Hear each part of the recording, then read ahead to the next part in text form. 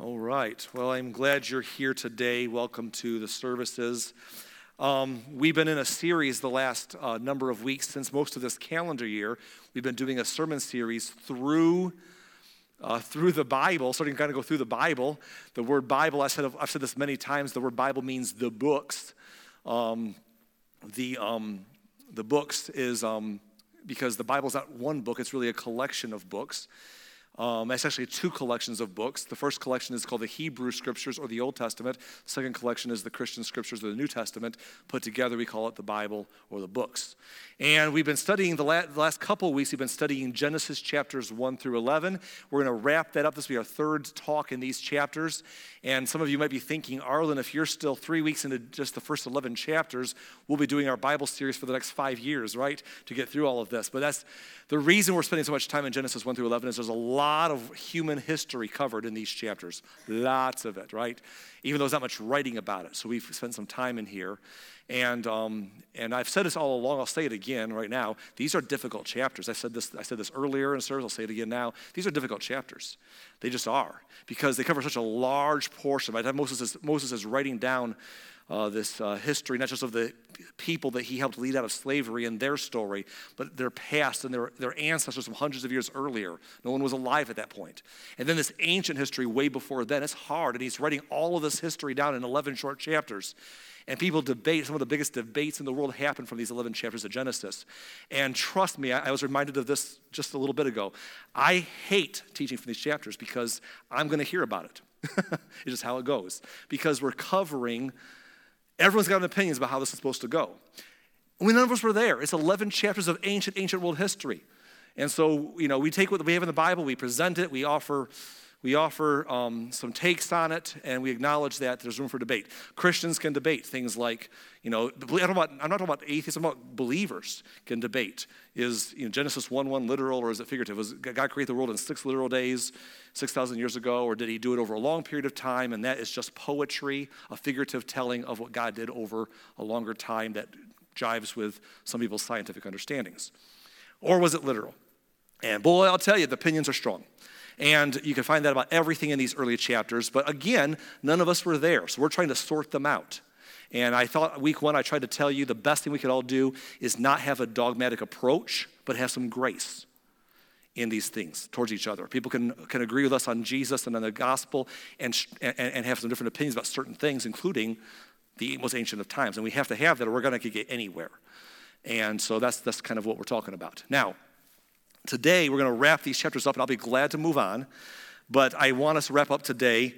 And last week, we didn't really get into anything too controversial. But we did get into, someone asked a question after church. It was Ethan Curtis.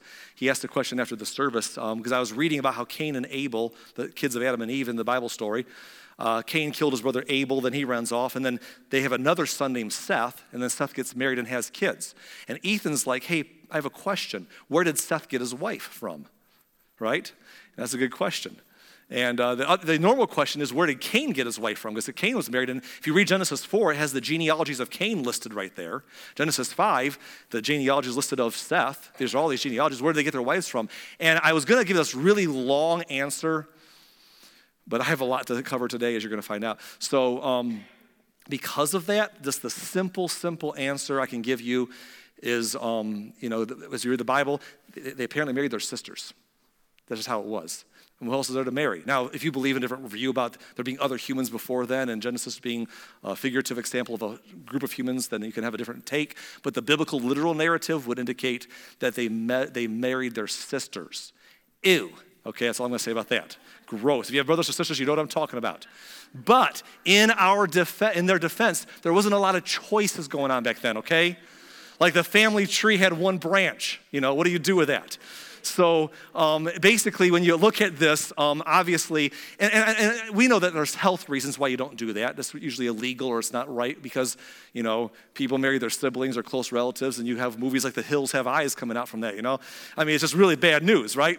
And so But in ancient times, the biblical record would indicate that with the fall of man and sin, there wasn't all the deformities and the defections that could happen over time, over a long period of time. That things have gotten worse. And then as people grow and there's more genetic defects and genomic issues in our DNA, people who have the same family line of genomic issues marry each other, there's likely their kids are going to have deformities. But that probably wasn't always as severe from the beginning before all the things got passed down through time. Probably was less physically unhealthy. Still gross. But again, what were you going to do? So that's why in Adam and Eve's story, you have these boys probably marrying sisters. It says Adam and Eve had a whole bunch of sons and daughters that are not named. So that would be the take. Now, the other case, later on in the story of Noah, them getting off the boat, you have some cousins. You have cousins getting married at that point. That's all they had to choose from. And even in Abraham and Isaac and Jacob's day, you have people marrying cousins, and later on in Genesis. But here's the interesting thing. By the time that Moses arrives and helps lead the people out of slavery, out of Egypt, he's now codifying their new laws. They were slaves. They were illiterate. They were in prison. They're now free. And as he's forming a nation of people, and as he begins to codify their laws, one of the laws he gives them is that you're no longer allowed to marry close relatives. Bravo, Moses, okay? And again, why? Well, first of all, because but second of all, because of health reasons. Did you know that a lot of the laws that Moses gave to the early nation of Israel were health-related laws? They were dietary laws, food prep, and all the ancient technology. Think about that. They were dietary laws. They were laws of cleanliness. They were laws that if you had an outbreak that could be disease, how you had to handle that. They were laws of sexual behavior to limit sexual diseases, including the problems that could come down the line from marrying someone too close and relative to you. So there was a lot of that given just to protect the people. But back in this day, it was what it was. Just be glad you didn't live back then, okay? That's all I'm saying. Now, today we're going to focus largely on the Great Flood and then briefly on one last story in these chapters before we move on past these ancient times. The Great Flood. When we talk about the Great Flood, there's hardly any real debate that there was a great flood. You can debate how it happened. The biblical account, if you take it literally, it happened 5,000+ years ago with a man named Noah being the survivor, and God sent the flood for the reasons mentioned that we're going to read. But there's other ancient civilizations that have their own stories. Sometimes people who defend a young earth creation view will defend, that the Bible, these other flood narratives back up that there was a great flood, which is really not in doubt. A lot of ancient civilizations have a story about a flood. Their details vary. Who survived, why God sent the flood varies in their ancient stories. Who survived the flood varies. Like, for example, there's one ancient civilization account of the flood that says that God destroyed the world because it was too noisy. Like, he's like, get off my lawn, as he's young. So that's one. And some people have a account of some guy named Jason or somebody else, surviving the flood because he was warned by God and he gets his family and some animals into a boat. And so you have all these different accounts besides the Hebrew scripture account that we read in Genesis. And then you also have people who dismiss all those accounts. There are people who are, scientifically minded, who say all of that is nonsense. Those are not flood narratives, those are flood myths. And I don't believe any of those stories. They believe the world being very, very old, millions of years old, had ice ages and glacial periods. In fact, just studying this a lot the last couple of weeks, a lot of scientists believe that the most recent glacial period could have happened 10,000 years ago. And that would have caused a worldwide flood, in their opinion. So even people who are skeptical and a different view of viewing the world have a 10,000-year-old ago flood. The Bible, the Hebrew scriptures give us about a 5,000-year-old flood. And then there's other accounts. So there's really not much doubt that a flood happened. The only question is, how did it happen? Did it happen the way that Genesis said it happened, which many of us are like, yes, it did? Or is this some kind of figurative story? You can debate that all you want to, and I won't make any of you happy anyhow. So here's the deal. What I want to say today is I'm not going to talk a lot about the flood. Because most of us know about the flood. Here's what I know about this room. We have people all over their faith journeys in our church, watching online and in person. And I'm thankful for that. I am so thankful for that being the case for Lighthouse. That's the kind of church I want to be a part of. We have people here who you're skeptical and you're not sure. You're maybe leaning in a little bit. We have people who you are a believer now, but you're a new believer and it's all new to you. We have people who are been saved a long time and you believe it's all just as it's written in the Bible. Not really, because you pick and choose, but you don't think of it in those terms. But you believe most of it when it's convenient. And then we have people who you've been saved a long time and you're kind of skeptical now. You've kind of wondered and began to doubt things. And we have people who are just young, growing up and starting to think. So we're all over the place in our faith journeys. But one thing I know is that all of us in this room have heard the story of Noah and the flood in the Bible. I've talked to enough of us to know that. We've heard the story. We may not know all the details, but we know the narrative. And if you want to read more of it, I'm going to encourage you to read Genesis 6 through 8 in their entireties, because I'll give you all the juicy, salacious details of everyone drowning. It's good times. But what I want to spend time doing today is discussing something different. I want to discuss why the flood happened according to the Hebrew Scriptures, according to Genesis. Why did God send a flood in this account? And this is going to be a little bit of an interesting ride. In fact, this is going to be something I'm going to do because probably this is something that many of us have never thought through very much. And so I'm going to challenge some of our ideas and present some, some of you are going to be like, yes, that's how it was. And others are going to be like, really? So we're going to have a fun time talking about why the flood. In Genesis chapter 6 and verse 1, it says this: "Then the people began to multiply on the earth, and daughters were born to them." Quick pause. If you were to read the previous chapter, that makes sense. The previous chapter is kind of a list of what they call genealogical records. You know, they had these kids, and they had these kids, and not everyone's named, but a certain, family line is named to bring us to certain people they want us to remember. A lineage is named, and these genealogies are kept. And by the way, I almost didn't say this last service, but Moses is writing all this stuff down, a long time later, and people wonder, how did you have all these stories? And you can debate what inspiration is all about. But ultimately, a very popular view is that people in ancient times would carve a name out of their ancestor on like a rod or a staff with a symbol, and that symbol meant a name. And you keep adding more symbols for more names and keep your genealogical records going that way, if you get several rods, And that was one way, even when people who were illiterate could know their lineage. And of course, they passed on their stories orally. And Moses is putting all of this on paper for this new nation of people to come out of slavery, the Israelites. But you have these genealogies in Genesis 5. All these people being born to Adam and Eve and their descendants and their kids and their grandkids and their great-grandkids and their great-great, and so on and so forth. Now, in Genesis 6:1, it says the people began to multiply in the earth and daughters were born to them. Verse 2 says, "The sons of God saw the beautiful women and took any as they wanted as their wives." Now, what in the world does that mean? That's a really weird phrase. The sons of God saw these daughters of men, as some translations say it, the daughters of men, which is what verse 1 also says. Sons of God married these daughters of men, these beautiful daughters. What could that mean? So people have tried to theorize on that, and I'm going to spend a little time doing that today. The three major thoughts all have question marks to them. One thought is that they're saying that the descendants of Cain, the bad son who ran away, was sent away, the descendants of Adam's good kid, Seth now, because Abel's dead, they married each other and they intermarried, and that's what it's referring to. But that makes no sense, because in the story, the daughters of men, these beautiful daughters, are the descendants of, chronologically from chapter 5, are the descendants of Adam and the quote-unquote good line, which would mean that you're calling the sons of Cain the sons of God, which kind of doesn't really make sense in any theological sense at all. Another popular view some people have is that it's referring to the sons of God are people of faith in a coming Messiah who believe, and by faith they are sons of God. That's a view.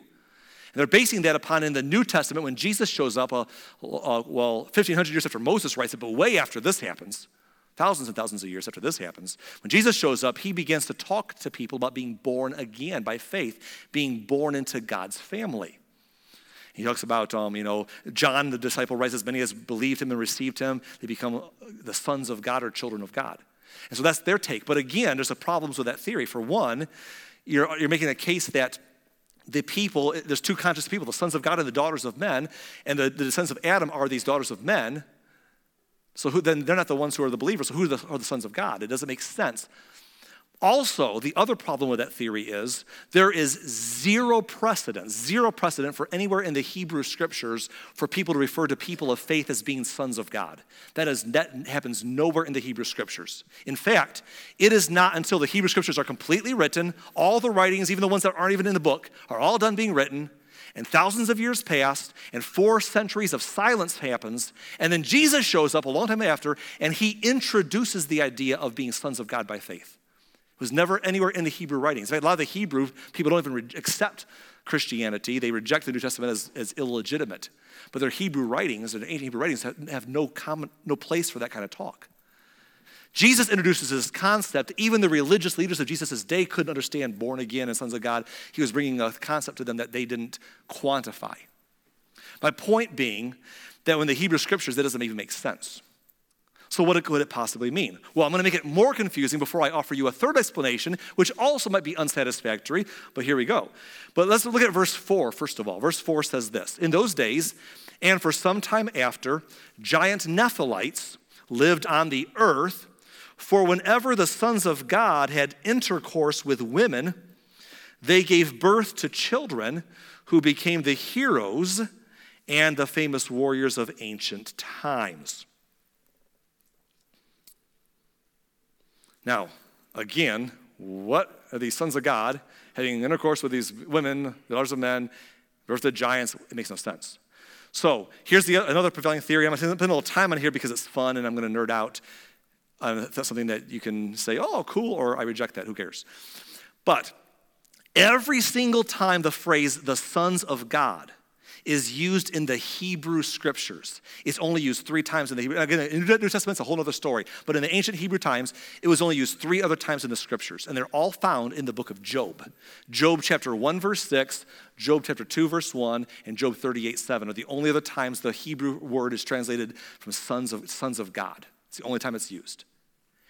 And in all 3 of those incidences, it's referring to angels or angelic beings in every single time. That's the consensus translation. The sons of God were angels appearing before God's courts and so on. So you can read it, study it for yourself, take a picture.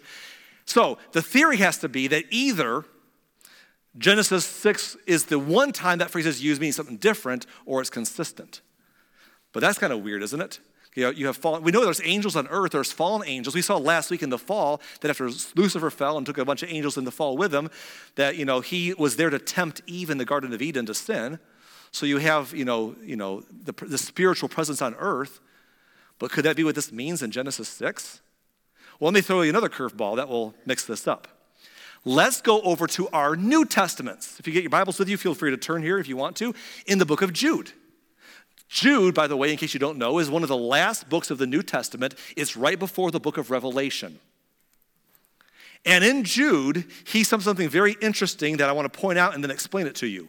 Jude chapter 1, verse 14, he says, Enoch, who lived in the 7th generation after Adam, prophesied about these people. Now, before I read the prophecy, he's talking about these people he's prophesying about. Who's doing the prophecy? Jude says that Enoch does it. Who's Enoch? He's the 7th generation from Adam in the biblical genealogies. He's actually the great-grandfather of Noah in the genealogical record. So you kind of know who Enoch is now? If you know the Bible real well, you know that he just kind of disappeared, didn't really have a death story. He just kind of, God took him or something. It's really weird. But Enoch, Jude says, 7th generation from Adam, Noah's great-grandfather, prophesied about these people. Here's what Enoch said. He said, listen, the Lord is coming with countless thousands of his holy ones to execute judgment on the people of the world. He will convict every person of all the ungodly things that they have done and for all the insults that the ungodly sinners have spoken against him. Now, if you're very new to faith and you're like, my head's spinning, don't worry. Just hang back and the right things will soak in. But if you've been in this a long time, you might be thinking, Arlen, got a question. I have read the book of Genesis where Enoch is talked about, and he never says any such thing in Genesis. Never there. Anytime in the Christian scriptures when they quote the Hebrew scriptures, you can go back to the Hebrew scriptures and find the writing. But here's Jude saying Enoch said something, and in Genesis, there's this much said about Enoch. So where's that?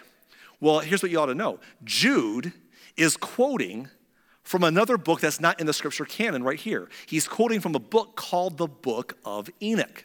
Now, I got to make this plain. We're going to get in a deep space here, but there are a lot of other writings, both in the ancient Hebrew writings and in Christian writings, that didn't make the canon of what we call the scriptures today.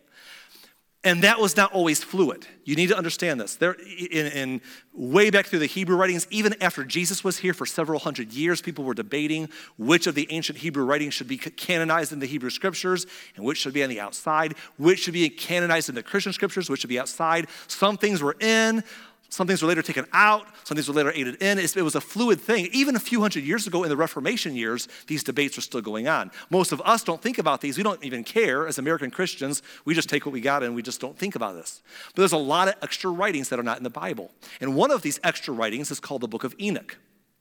And it's been around a long, long time. It's ancient writings from the Hebrew times. It was found in the Dead Sea Scrolls. For crying out loud, Jude quotes from it. In fact, the verse on the screen right there, if you want to go home and study it for yourself, you'd have to go home and you can read the Book of Enoch. It's still out there. And Jude is literally quoting from Book of Enoch, chapter 1 and verse 9. That's a direct quote from Enoch, chapter 1, verse 9. So, why is Jude quoting from this book? Some people would argue that the reason that's not included in the scripture canon is because they think that someone else authored it. It was pseudographical. Others argue it's not, but it's apocryphal. Some people think someone else wrote it later in Enoch's name. But here's the weird part. Jude, in your New Testament, Jude believed that Enoch wrote it. That's why he quotes it as being from Enoch, the seventh from Adam, which either means that Jude is wrong, which brings up a whole big issue for some Bible explainers, or Jude was right, and this is a very ancient book from before Noah, right? You got to figure that out yourself. But Jude quotes the Book of Enoch. Now, if you were to read the Book of Enoch, I will tell you something about it, as I've read it. There are parts, it's kind of long, parts of it are really cool and interesting, and parts of it are boring. Kind of like the Bible. There are parts that are very interesting, and if I can say those parts that are not so much. Now, if you're a big nerd, it's all interesting, Pastor. Okay, good for you. God bless you. But here's how it is, okay?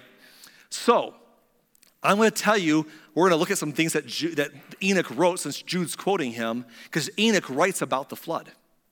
The Book of Enoch writes about the flood. In fact, the first many chapters of the Book of Enoch deal with a section that is subtitled by us. Its subtitle is The Watchers. Ooh, the Watchers. Does that sound spooky? What are the Watchers? It's dealing with angels. Book of Enoch, let's read a few verses. Chapter 6 and verse 1 says this. And it came to pass when the children of men had multiplied that in those days were born unto them beautiful and comely daughters. That's a direct mirror quote from Genesis chapter 6 verse 1. Verse 2, and the angels, the children of heaven, saw and lusted after them and said to one another, come, let us choose us wives from among the children of men and beget us children. Now, this is interesting. This is almost a direct quote from Genesis 6:2, but instead of translating it sons of God, they say angels, which again, sons of God in every Old Testament reference always meant angels anyhow, so they're kind of saying the same thing. But they're giving a little more detail here. Now, take it for what it's worth. The rest of Enoch chapter 6, from that point on, talks about these angels and that there was hierarchies of angels, both amongst the holy angels and the fallen angels. They had leaders like Lucifer and others by name. And Enoch lists some of the names, and some of the names you know if you've been around church a while. Michael is mentioned, Gabriel's mentioned among the holy angels, but some other ones are mentioned that we've never heard of before. It doesn't matter if they're real or not, I'm just telling you what the book says. And then in chapter 7, he expands further on the flood story that we're reading in Genesis 6. Book of Enoch, chapter 7, verse 1, all the others together with them took unto themselves wives, referring to the angels here now, the fallen ones, took unto themselves wives, and each chose for himself one, and they began to go in unto them, and defile themselves with them, and taught them charms and enchantments and the cutting of roots, and made them acquainted with plants. Now, I'm going to pause here again and say this. Some of us might quickly think, Arlen, I thought in the New Testament, in the Christian scriptures, that Jesus was once asked about people in heaven with marriage, and Jesus said that in heaven there's no marrying or given in marriage, but it would be like the angels in heaven, which is a very a staple point. Although it doesn't say, Jesus does not say that the angels were sexless there. He just says that there's no institution of marriage there in that sense. And nor does it indicate how they were in the fall. I'm making no case here. I'm just presenting to you some interesting theories about what's going on in Genesis 6. Take it for what it's worth. But it says that these angels came and they took wives amongst the daughters of men. Verse 2, they became pregnant. They bare great giants whose height was 3,000 ells. I don't know what an ell is, to be 3,000 ells tall. Don't know what an ell, I thought it was like a Stranger Things character or something, I don't know. But anyhow, who consumed all the acquisitions of men, and when men could no longer sustain them, the giants turned against them and devoured mankind. So in other words, these giants were born, they consumed all that man was doing, then they turned around, they began to consume the men. These giants then, verse number 5, began to sin against birds and beasts and reptiles and fish and to devour one another's flesh and drink the blood. Then the earth laid accusation against the lawless ones. And that's all we'll read. I'll tell you what happens next without reading it for sake of time. What happens next is that God is being long-suffering, as Peter says, and he puts up, but finally he says, enough's enough. He sees the devastation. He takes the angels out of the world that they're running amok in, and he puts them in prison. He imprisons these spirits. He locks them away. And he says, I'm going to deal with you guys in a moment here, but he says to the earth that the world had become so wicked, and man had become so continuously evil, the book of Enoch says, that God says, I'm going to destroy I'm going to judge the world with a flood as well. I'm going to deal with the angels here. I'm going to deal with the world with a flood here. And he tells somebody called the son of Lamech to build a boat to prepare for a flood. Well, guess who the son of Lamech is? It's Noah. And he does, and that's the story in the writing. Now, I don't care what you think about the book of Enoch. I think you probably ought to read it because even the people who decided to keep books like Enoch and like the Maccabees and like the books of, there's tons of extra writings. People who kept a lot of these writings out of the scripture canon, if you read what they wrote about, why they kept them out, a lot of people said we should read them. We should read books like those because, in this, not my words, but theirs, they said even though we're not including them in the canon, we believe that they're important for wisdom and for theological understanding. Their words, not mine. Wisdom. So their view is read these things to understand our theology better. Now, so you should at least give them a read at some point in your life. I've been doing that for the last few months. It's been fun to just explore. But anyhow, regardless of what you do with the book of Enoch, you got to ask yourself, what is God talking about in Genesis? It's really a weird passage. And I'm going to give you one more nerd thing, but I'm not going to expound on it too long. If you want to go next level study on this thing and you want some extra reading besides going home and reading Enoch and Genesis again, I'm going to give you 4 verses on the screen. Take a picture of these or write these down and read these, and then later on you can text or email me and we can have a conversation and have fun together. I like to geek out. But it's Jude chapter 1, verses 6 through 7, 1 Peter 3, 19 through 20, 2 Peter 2, 4 through 5, and 2 Peter 3, 1 through 10. Now, what are these verses? Real quickly, without getting deep. 1 Peter 3, 19 and 20 refers to God coming down and separating these spirits and imprisoning them, and then preaching to them in prison while he judges the earth with a flood. Referring to Noah's time. Jude chapter 1, verses 6 and 7, and 2 Peter 2, 4 through 5 talk about the angels who sinned against God in the ancient times in their holy habitation, and it links the idea with the story of Sodom and Gomorrah. Remember Sodom and Gomorrah and the sexual immorality there? Well, it's interesting when you read the context and the link between the angels that sinned against holy times and the sins in Sodom and Gomorrah. And what was the sins in Sodom and Gomorrah? Well, Ezekiel tells us several, but the story is that God had sent a couple angels down, visited Abraham. These angels went on from Abraham to visit the city of Sodom and Gomorrah to see how wicked it was. And if it was, they were going to destroy it, but they were going to rescue Abraham's nephew Lot. And when the angels got to Sodom, the men of the city tried to rape them, which is rape is a atrocity and evil against our people. Not just to rape these guys, but these were angelic beings. Interesting connection that these passages make in that story. Don't overlook that. And then 2 Peter 3 talks about how that God is long-suffering as he was in the times of the flood. So if you want to nerd out deeper, I gave you some extra work. And if you just got lost in the last 15 minutes and you're bored, let's bring it back to the flood, okay? All right. Back to Genesis chapter 6 and verse 1. Let's read the story together. Then the people, this is the Old Testament now, this is the Hebrew Scriptures, Genesis 6:1. Then the people began to multiply on the earth, and daughters were born to them. The sons of God saw the beautiful women, and they took any as they wanted as their wives.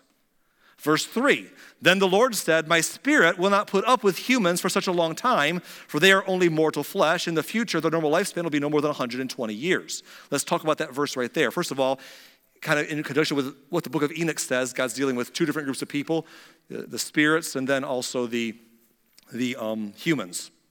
And he says here in this verse, I'm going to make their lifespan be no more than 120 years. That's an interesting statement. Some people have interpreted that to mean that God says he's going to judge the earth with a flood in 120 years. But that's not the good translation of what this means. This is a good translation right here. Elsewhere, it tells us that God gave about 100 years to Noah after he appeared to him before the flood happened. But in this passage, he's saying, I'm going to shorten the human life. Because prior to the flood, people lived a whole lot longer. Did you know that? People were living for 800 or 900 years long in the early scriptures, according to the Bible. If you believe what it's written, living for 800 or 900 years long. Now, why? There's a lot of theories as to why. The biblical literalist theory, and many of you hold, especially if you have a literal Genesis 1:1 young earth creation view, is that the world, people live longer because of the environment the world lived in, the ecological system of the world that people were living in. That basically the environment was conducive to longer life after the fall but before the flood. And one theory goes that the world had there was a lot of water on the earth. The world's 75% water today. But above the earth, there was another layer, a water canopy, is the theory. And this is something that is not unheard of to have something outside of our immediate stratosphere. Two of our planets in our solar system have a ring around them of gases. And they just recently, science found, just recently I was reading some science articles that talked about finding a planet in our galaxy far away that has a ring of ice around it. So some people's theory is that there's a water canopy outside of the earth.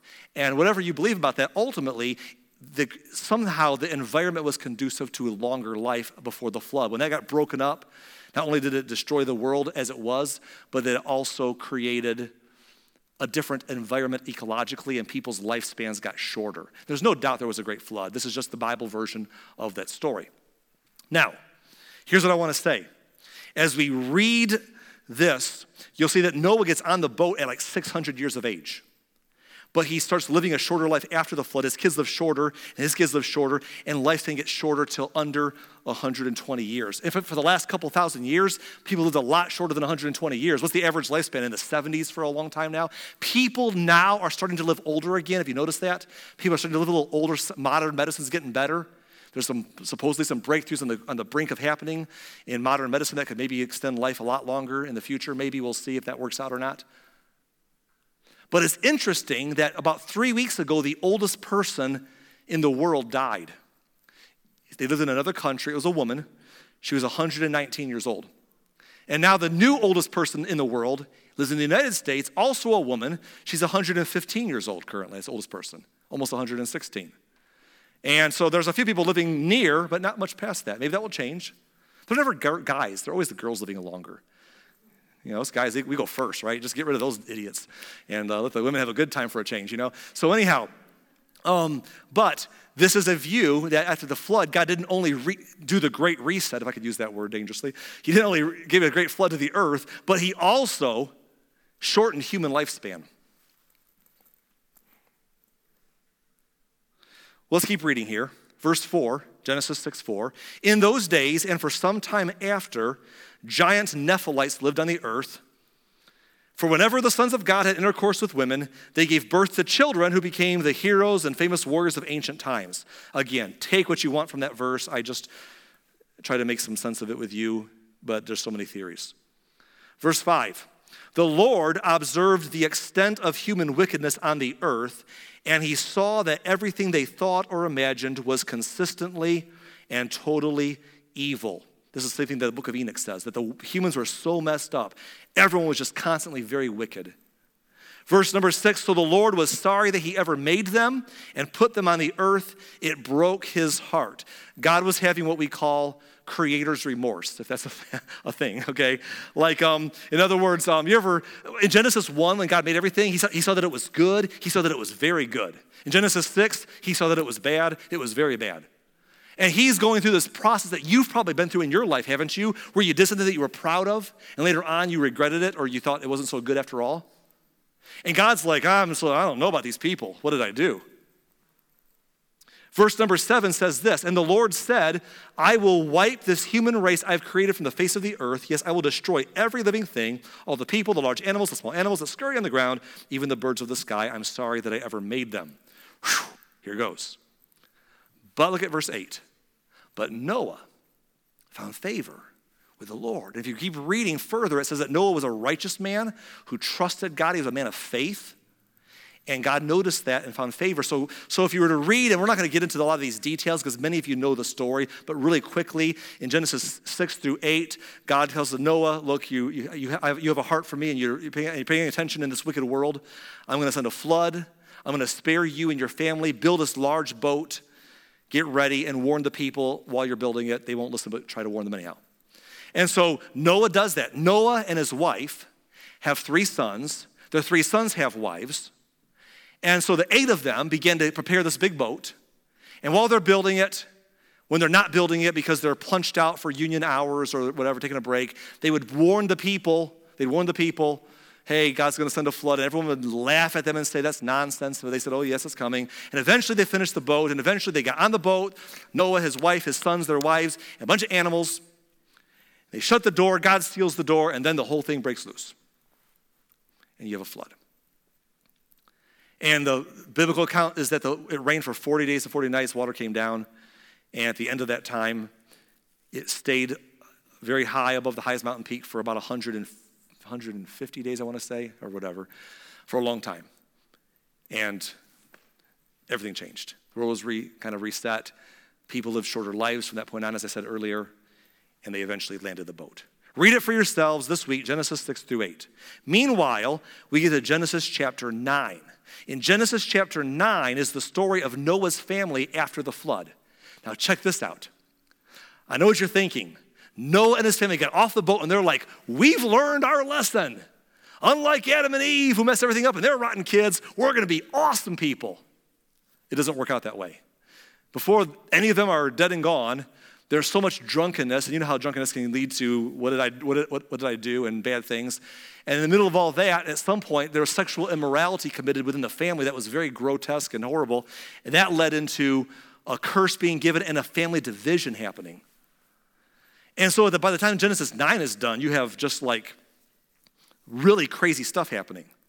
So it's already a mess all over again, right? Yay. But one thing that God says in Genesis 9 is this: I will never again destroy the world with a flood. He makes a covenant or a promise to mankind that there'll never be a global flood. There might be a flash flood or a regional flood, but there's never going to be a global flood again, right? Because I'm going to make sure that doesn't happen again. And he gave a promise. He said, whenever you see the rainbow in the sky, that rainbow is a visual reminder to humanity that never again will the entire world be destroyed by a flood like it happened in ancient times. Now, the biblical record seems to indicate that the world will end one day, and it will end probably by being destroyed by fire. Maybe that's nuclear war, I don't know. But never a flood. And the rainbow is a promise from God that he will never do that again, according to the Hebrew scriptures. Now, one other thing God said to Noah and his kids in Noah chapter 9, Genesis 9:7. He says, now be fruitful and multiply and repopulate the earth. So you know what that means, right? Be fruitful and multiply means have lots and lots of babies. Go for it. Repopulate the earth means go have babies and spread around and fill the place up and take care of this planet I put you on. Did they do that? Did they listen to what God told them to do? Why start now? So Genesis 9 ends and Genesis chapter 10 begins with more genealogical records of people obeying the first half and having lots of babies, of being fruitful and multiplying. But Genesis chapter 11 says that all these people weren't exactly refilling the earth. Read the story in Genesis chapter 11, verse 1. It says, at one time, all the people of the world spoke the same language and used the same words. Verse 4, then they said, come and let us build a great city for ourselves with a tower that reaches into the sky. This will make us famous and keep us from being scattered all over the world. So they're we have no idea the technology that may have existed back then. In recent millennia, that hasn't been great, but who knows what kind of technology the unified world had. But ultimately, they built what was at that time a super city. And at the center of this city was a tower that was just epic. And this place was so conducive that they said, let's all just live right here and not let ourselves be scattered all over the world, even though God told them, go grow and then scatter. And so in verse 5, it says this, but the Lord came down and looked at the city and the tower the people were building. Look, he said, the people are united and they all speak the same language. After this, nothing they set out to do will be impossible for them. Now that's a great statement on the power of unity right there. When people are united and they're together, boy, that works in churches that are cohesive and healthy. That works in faith systems. That works in businesses and workplaces. That works in countries. Boy, you see in our country, all the division in our country, how hard it is to get anywhere when no one trusts anybody. Unity's powerful, but the idea is to be united about the right thing. Of course, the problem with that today is everyone thinks that their thing's the only right thing, so there's no unity. But in this case, they were united to not obey what God said to do, which is to scatter all over the earth. And so God looks down and says in verse 7, he says, come, let's go down and confuse the people with different languages. Then they won't be able to understand each other. In that way, the Lord scattered them all over the world. They stopped building the city. That is why the city was called Babel, because that is where the Lord confused the people with different languages. In this way, he scattered them all over the world. And again, you take what you want to from Genesis chapters 1 through 11. Okay, we spent 3 weeks on this. But here's what I want to say. That story right there reminds me a little bit of the Christian scriptures. Remember when Jesus walked the earth, and after he died and rose again, he told his followers to go make spiritual babies, to go preach the gospel to people and baptize them, and to spread the gospel to the entire world, right? Did the early church obey Jesus? No. They spread the gospel, people were born again, the church grew by thousands and thousands, but they all stayed at Jerusalem, right? So what did God do? He sent persecution to the early church, and it caused them to scatter. No one likes persecution, but God had to use it as a tool to get them to do what he told them to do, to scatter, to bring the message of the gospel to the whole world. And that's a little bit like we see here in a very different way. God says, be fruitful, multiply, go fill the earth, and they're like, we're staying here. And God's like, I'm going to scatter you because you don't want to go. Now, and we have, that's where you have people, and we have a globe full of people that eventually got found everywhere, right? All over the places you go today, from north to south, to east to west, there are people, different languages. People couldn't understand, they couldn't work together. They got frustrated at their lack of communication ability. They'd find people that could speak their language. They would tribe up, they would scatter and move abroad and form new civilizations all over the place, land masses across the Western Hemisphere to what is our country today, to the south, to Africa, to the north and Europe, to the east, the far east. People went everywhere. We didn't all find each other for a long time, but this is the story according to Genesis of how it all happened. Now, this is where we end our first 11 chapters of Genesis. Genesis chapter 11 ends with the birth of little baby Abraham. That's another subject for another time. But these first 11 chapters are so difficult. I have toiled in preparing this series because there's so much time and there's so much controversy about how it is done. There's so much. I ask my wife, ask Anthony probably too, ask them how much toil and energy has gone into this, because you can't talk about something this old. None of us were there. None of us were. Some of you are pretty old, don't take me wrong, but none of us were that old. And so, there's no way I can even talk about these chapters without making some crowd unhappy. I've been reminded of that too. You either think, you need to say, is this how it was, bless God literally, and yell and tell everyone and get out if they don't agree, or you got to sit there and be skeptical as I am and offer that view. So it's easier to avoid these chapters than to talk about them, but here I am talking about them anyhow, because I want to take us through the Bible.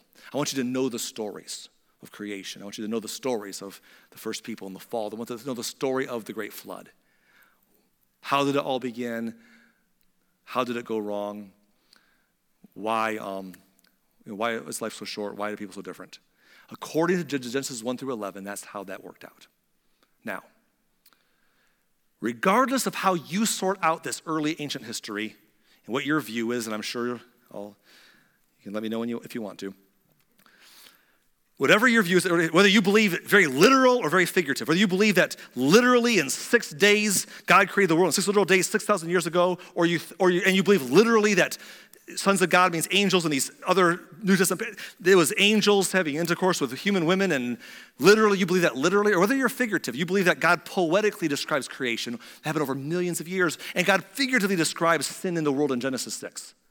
Or anything in between.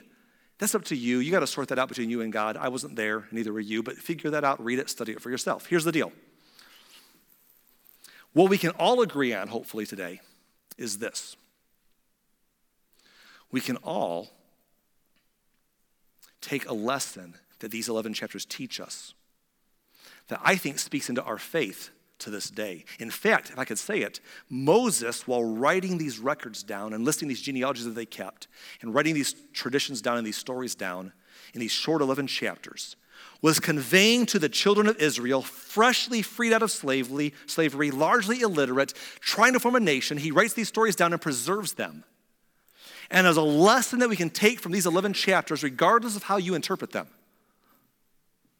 that is helpful today, and it has to do with our faith. Remember 2 weeks ago I talked to you about faith in the book of Hebrews, which is talking in chapter 11 about the ancient people of old? And it explains what faith looks like in Hebrews chapter 11, verse 6. And it is impossible to please God without faith, it says. And then it describes what that faith looks like. Anyone who wants to come to him must believe that God exists and he rewards those who sincerely seek him. Now, we don't have time to rehash that verse like we did 2 weeks ago. But quick summary, there's a couple great takeaways about what faith is on its foundational base level, a starting point. And that is that to believe that, number one, God exists, and number two, that God is love. And we explained that in detail. That's the starting point. No matter where you are in faith journey, that's a starting place. There is a God, and he is there. And we told you to pray a simple prayer. Remember that prayer we taught you? That no matter where you are in your faith journey, whether you aren't even sure you believe, or whether you've been around a long time but you're struggling with life, that you can always pray a simple prayer. God, I believe that you're there, and I believe that you care. I believe that you're there, I believe that you care. That's the foundation of faith that Hebrews is talking about, that we can take from these early books of Genesis, or early chapters of Genesis. But I want to give you one more spin on that, and then we're going to go home, and that is this. That Genesis also shows us, Genesis 1 through 11 also shows us the same thing that this verse is showing us. That God is so powerful. And at the same time, God is so personal. That God is so powerful. And God is so, and we can all grab a hold of that no matter where we are.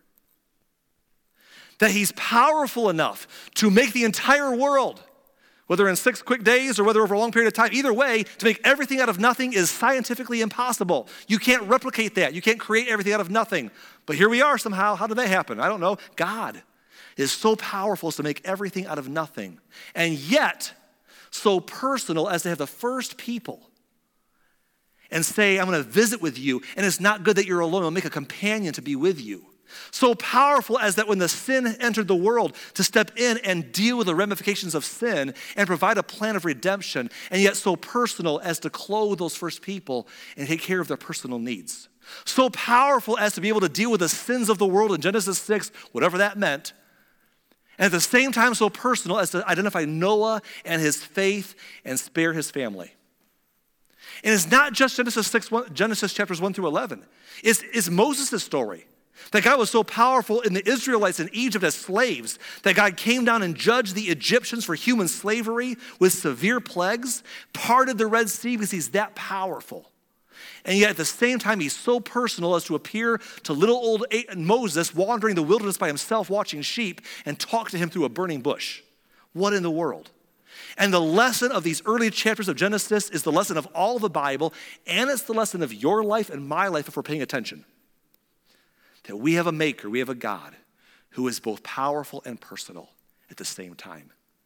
That's big. He's not like your best friend Gary, who loves to listen to your stories and cares about you but has no power. He's powerless to fix your problems. He's not like some king or ruler that can wave his hand and write a law and fix all your problems, but he's too big to know who you are and care about you. God is neither the king or your friend Gary. No offense to Gary. God is both powerful and personal. And I want you to think about that as we talk about these chapters of creation. Go out and look at the stars in the sky and see this galaxy above us and realize how little we are. In the little dot on Earth, you can't even see our planet from those stars. And then you zoom into Earth and realize you can't even see me on the planet. I'm a little spot in time and space. And it's overwhelming. And you think about that song that we sing. We say, I see the work of your hands. Galaxies spin in a heavenly dance. Oh God, all that you've done is so overwhelming. God is so powerful. And at the same exact time, he's so personal. The scriptures say that he knows the number of hairs that are on your head, which is harder for some of you than it is for others of you to know. He knows the number of hairs on your head. He knows every prayer you pray. The Bible says that every tear that you cry, he keeps them in a bottle and knows why each tear was shed. That the scripture, Jesus said that a bird can't fall from the sky without God noticing, and you are more important to him than the birds.